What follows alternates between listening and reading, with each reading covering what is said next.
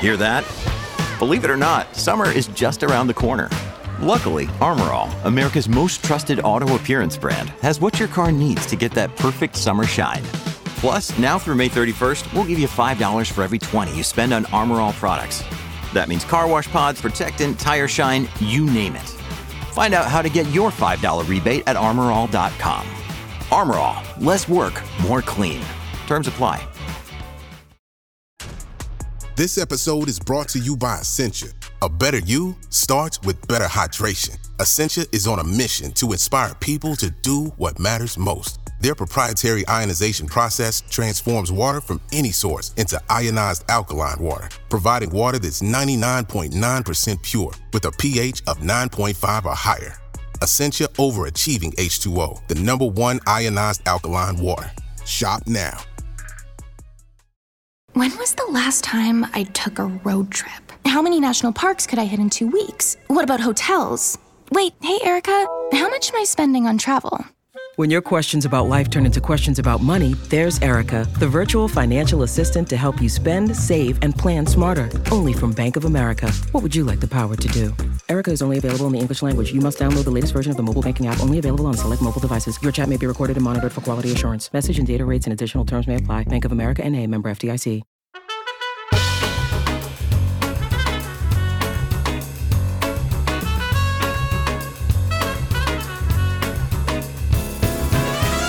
Hello and welcome to The Rest is Money with me, Steph McGovern. And me, Robert Peston. This is an emergency podcast. You could call it an emergency trim because our Prime Minister has made some big statements yesterday that we want to talk about. And I know, Robert, you were there for all the action and slightly drenched, weren't you, for what I've heard?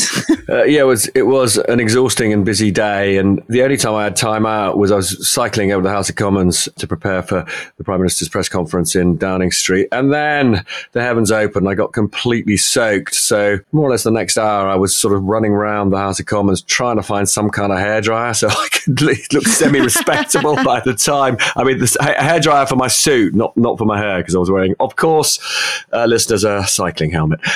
This is a big moment. I mean, I think, in terms of sort of a shift of government direction as it relates to, one of the greatest challenges of our time, climate change, these announcements don't come much bigger. Yeah. So in short, Rishi Sunak has watered down the policies designed to meet our 2050 net zero target. And just a reminder on that, the aim of net zero is for the UK to take out of the atmosphere as many greenhouse gas emissions as it puts in. And there've been over the years lots of commitments made to do that. And then yesterday, Rishi started rolling back on them, things to do with, the vehicles we drive, how we heat our homes. So it included a ban on the sale of new petrol and diesel cars, was originally set for 2030. That's now been moved to 2035. He also watered down a plan to scrap gas boilers. Now, originally there was a ban on the sale of new ones by 2035. There's now going to be an exemption for poorer households. That works out at about a fifth of households then. So things around that. He also pledged to scrap policies that would force landlords to upgrade their energy efficiency in their homes. And then there were some really curious ones thrown in there, weren't there? Like scrapping people being made to share cars, this idea of tax on around eating meat and dairy, plans around flying, and then the one I know you were talking on about your show last night, the 7 bins to help recycling, although no one can ever remember or find any evidence that any of these things were policy in the first place. But Robert, you were at this announcement, weren't you? You're at the speech. Tell us what the atmosphere was like in it, because it's making the headlines. Well, it's always a bit weird ahead of one of these big announcements. I mean, believe it or not, more or less whenever a Prime Minister summons us to Downing Street, people start chattering, is there going to be a general election? Is that what it's about? I mean, I kid you, I literally kid you not, right? And it was a bit unusual, and it shows you, I think, the extent to which Rishi Sunak didn't feel completely confident about this, because there were 2 rows of reserved chairs for senior ministers. He definitely wanted to show to the assembled press that the relevant ministers in business and climate change and energy were behind him. And, they all dutifully clapped at the relevant bits.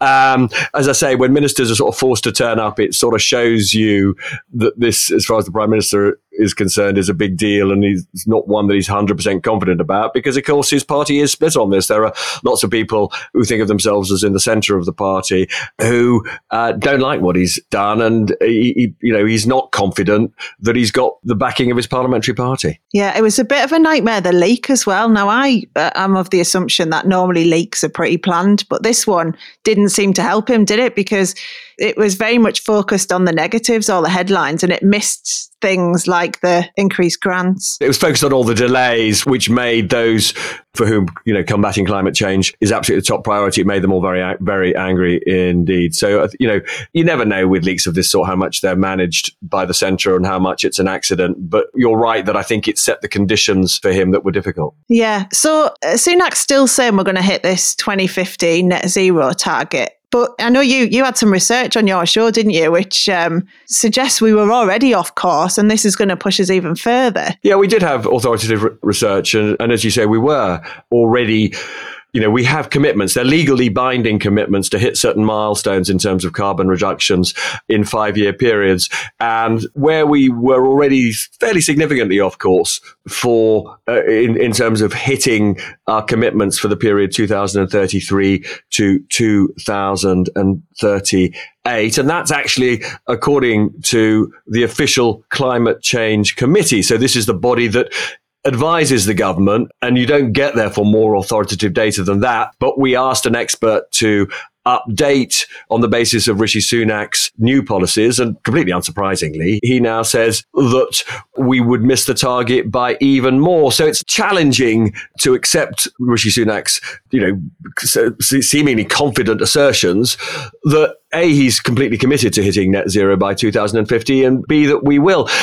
He has, in a sense, yesterday also created a slight rod for his own back there, because he said that the legal system for keeping us on course, he wanted us all to take more seriously. He said, so for example, the so-called carbon budget, which are measures to reduce carbon emissions, is supposed to be debated by Parliament. And he was very critical of the fact that these debates normally take about 15 minutes, and he wants proper debates like a proper budget. So in terms of what you might call the institutional mechanisms, he wants greater pressure on governments to reduce carbon emissions. He's just not announcing anything that's going to get us to net zero at the moment. He's actually making it harder. You'll have noticed, Steph, the extent to which big business and indeed small business is deeply concerned about what he announced. Yeah, it is, because it's that word that business hates, which is uncertainty. And, straight away, Make UK, who I do a lot of work with, who represents British manufacturers, they were saying, this watering down of the targets is a huge setback for manufacturers who need, in these times, stability and confidence in order to invest. And similarly, the car industry, particularly hit by this, Ford was straight out of the blocks to kick off about it, weren't they? With the chair, Lisa Brankin, saying that the business needs 3 things: ambition, commitment and consistency from the government. And, this relaxation would undermine all 3 of these things.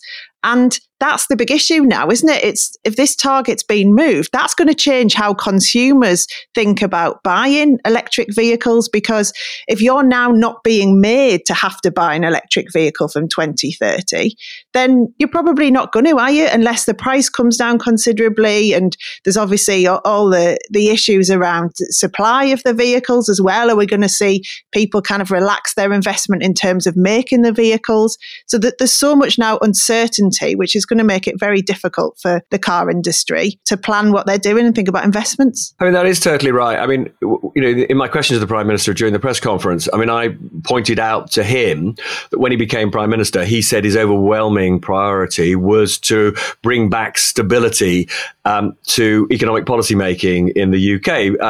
We talked on our normal podcast yesterday about the incredible instability introduced by Liz Truss's mini budget. And he, branded himself as Mr. You know what you get with me. I'm going to plan for the long term and I'm going to stick to it.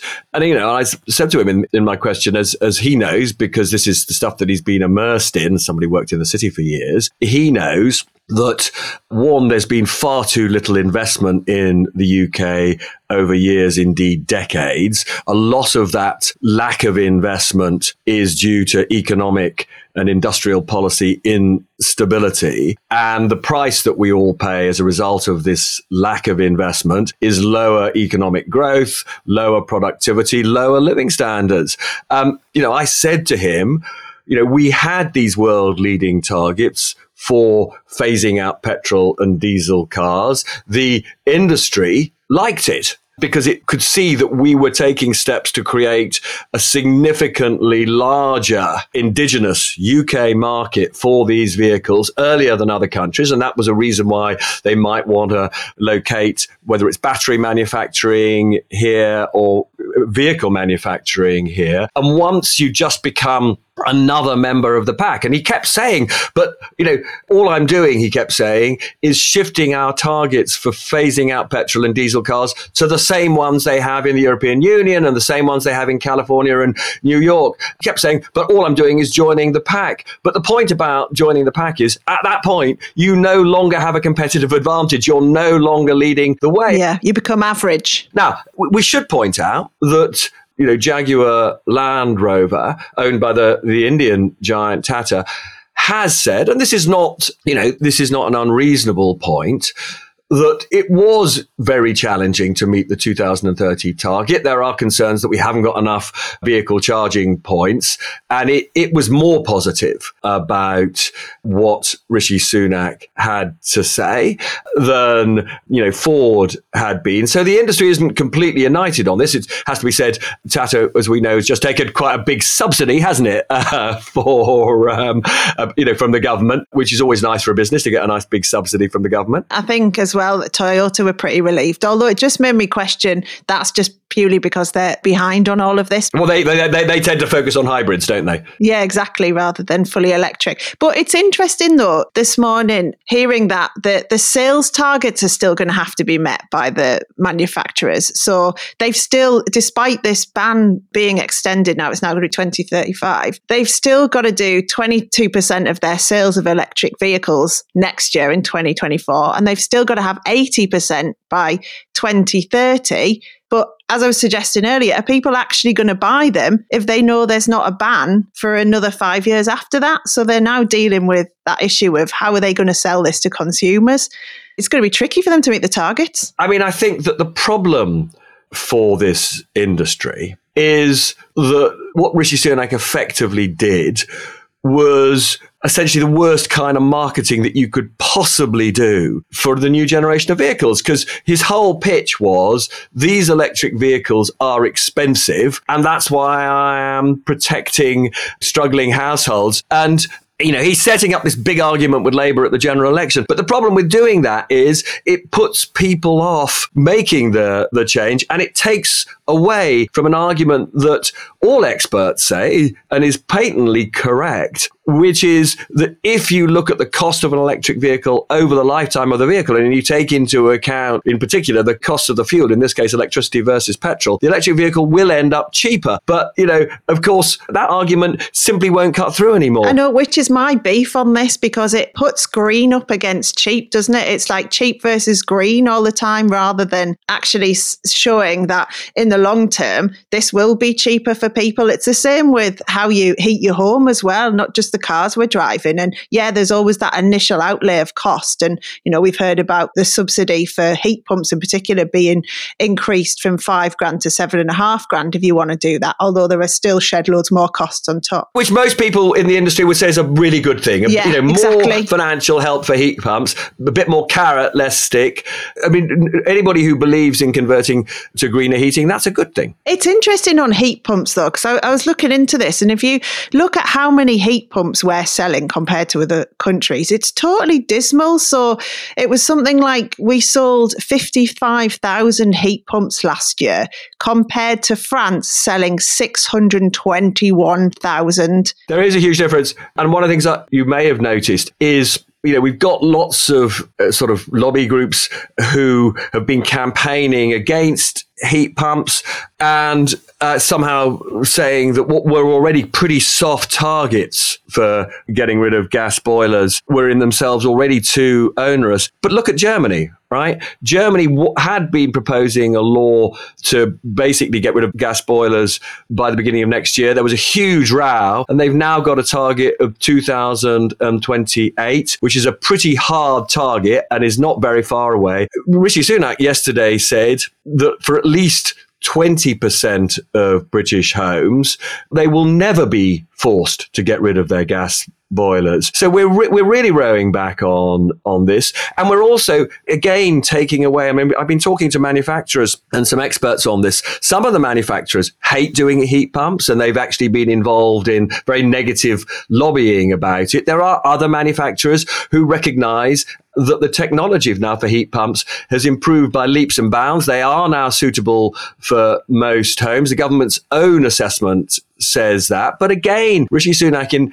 what he said yesterday, was broadly implying that this is expensive technology that doesn't work very well. And that's also bad for British manufacturing. We don't do enough manufacturing in general in this country. We want to encourage manufacturers to make more heat pumps. Some have been investing. I noticed a big investment by Ideal in Hull, I think, recently. But we want more of that. And it's not just one technology that's the solution either, is it? It's not just heat pumps. Like, there are companies out there who make zero emission boilers. So they charge up using electricity when electricity is cheap and, you know, when it's the cleanest on the grid. And then they heat your home through a boiler method. So it's not just heat pumps as well. And that's the interesting thing with this. The other thing that worries me on all of this is what it means for jobs and skills. And I know that we had a question in about this when we said we were going to do this podcast, and Michael Cross had asked, what about the skills and manpower implications of the politically motivated net zero rollback announcement? They're his words there in that message. But that's a really important point, isn't it? Because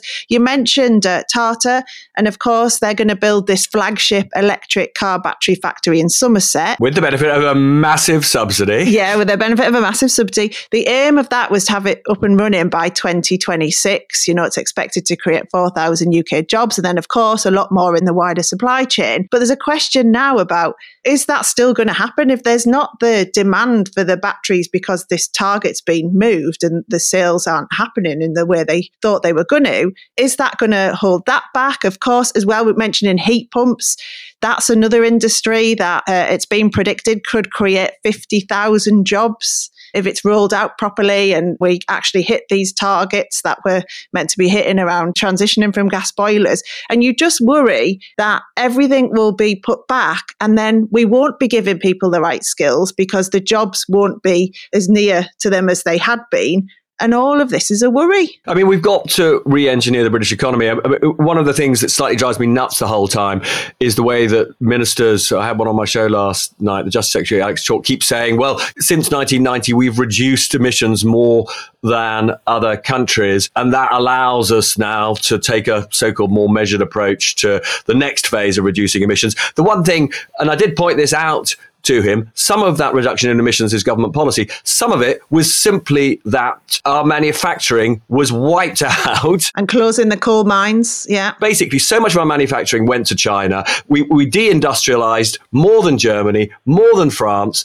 and that deindustrialization and the transformation of the UK into a service economy, some of that good, some of it bad in terms of high quality jobs.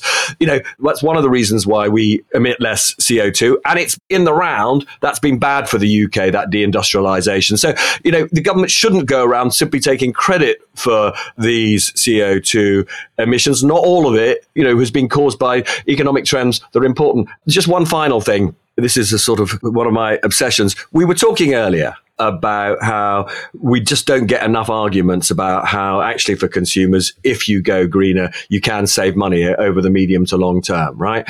And I noticed that Rishi Sunak's new slogan for his Tory conference talks about the long term, but he doesn't really want to talk about this aspect of it. But what nobody ever talks about is what economists call externalities. And that is basically the cost to all of us from the damage that global warming does, right? Bits of London were on fire only last year.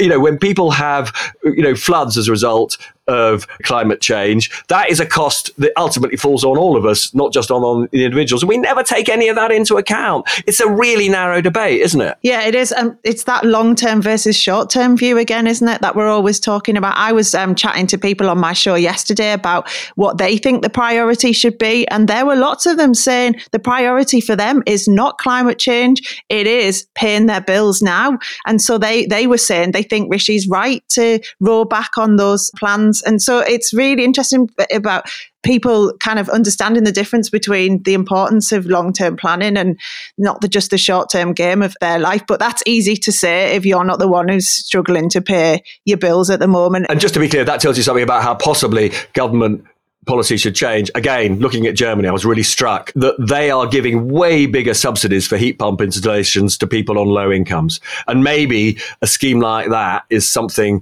that, we've got an election coming. Maybe after the election, we'll see interesting ideas like that in the UK. Yeah. And also electric cars, they need to sort out the infrastructure. As someone who's got an electric car, I have the genuine fear of range whenever I'm out that I'm not going to find somewhere. Yeah, that sort of anxiety is mad, isn't it? It is. Anyway. Get a bicycle like me. Go on, get a bicycle like me. What? And I live in the north. It's like miles between places. Can do it round London, not round here, love. Let's wrap things up. So we're back to normal next week, aren't we? And we're not expecting any more emergency podcasts between now and then. Thank you as well for sending in your messages. Our other main episode is obviously, if you want to know all about Truss claiming she was right about everything, if you want to know about TikTok, if you want to know about Elon Musk, if you want to know about surge pricing, there's another great episode out there waiting for you. And just a reminder as well, if you do want to send anything in to us, it's restismoney@gmail.com, or you can find us on our socials as well. But we are very grateful for all the things you're sending to us. So thank you. That's it from us. Bye-bye. Thanks for everything. Bye.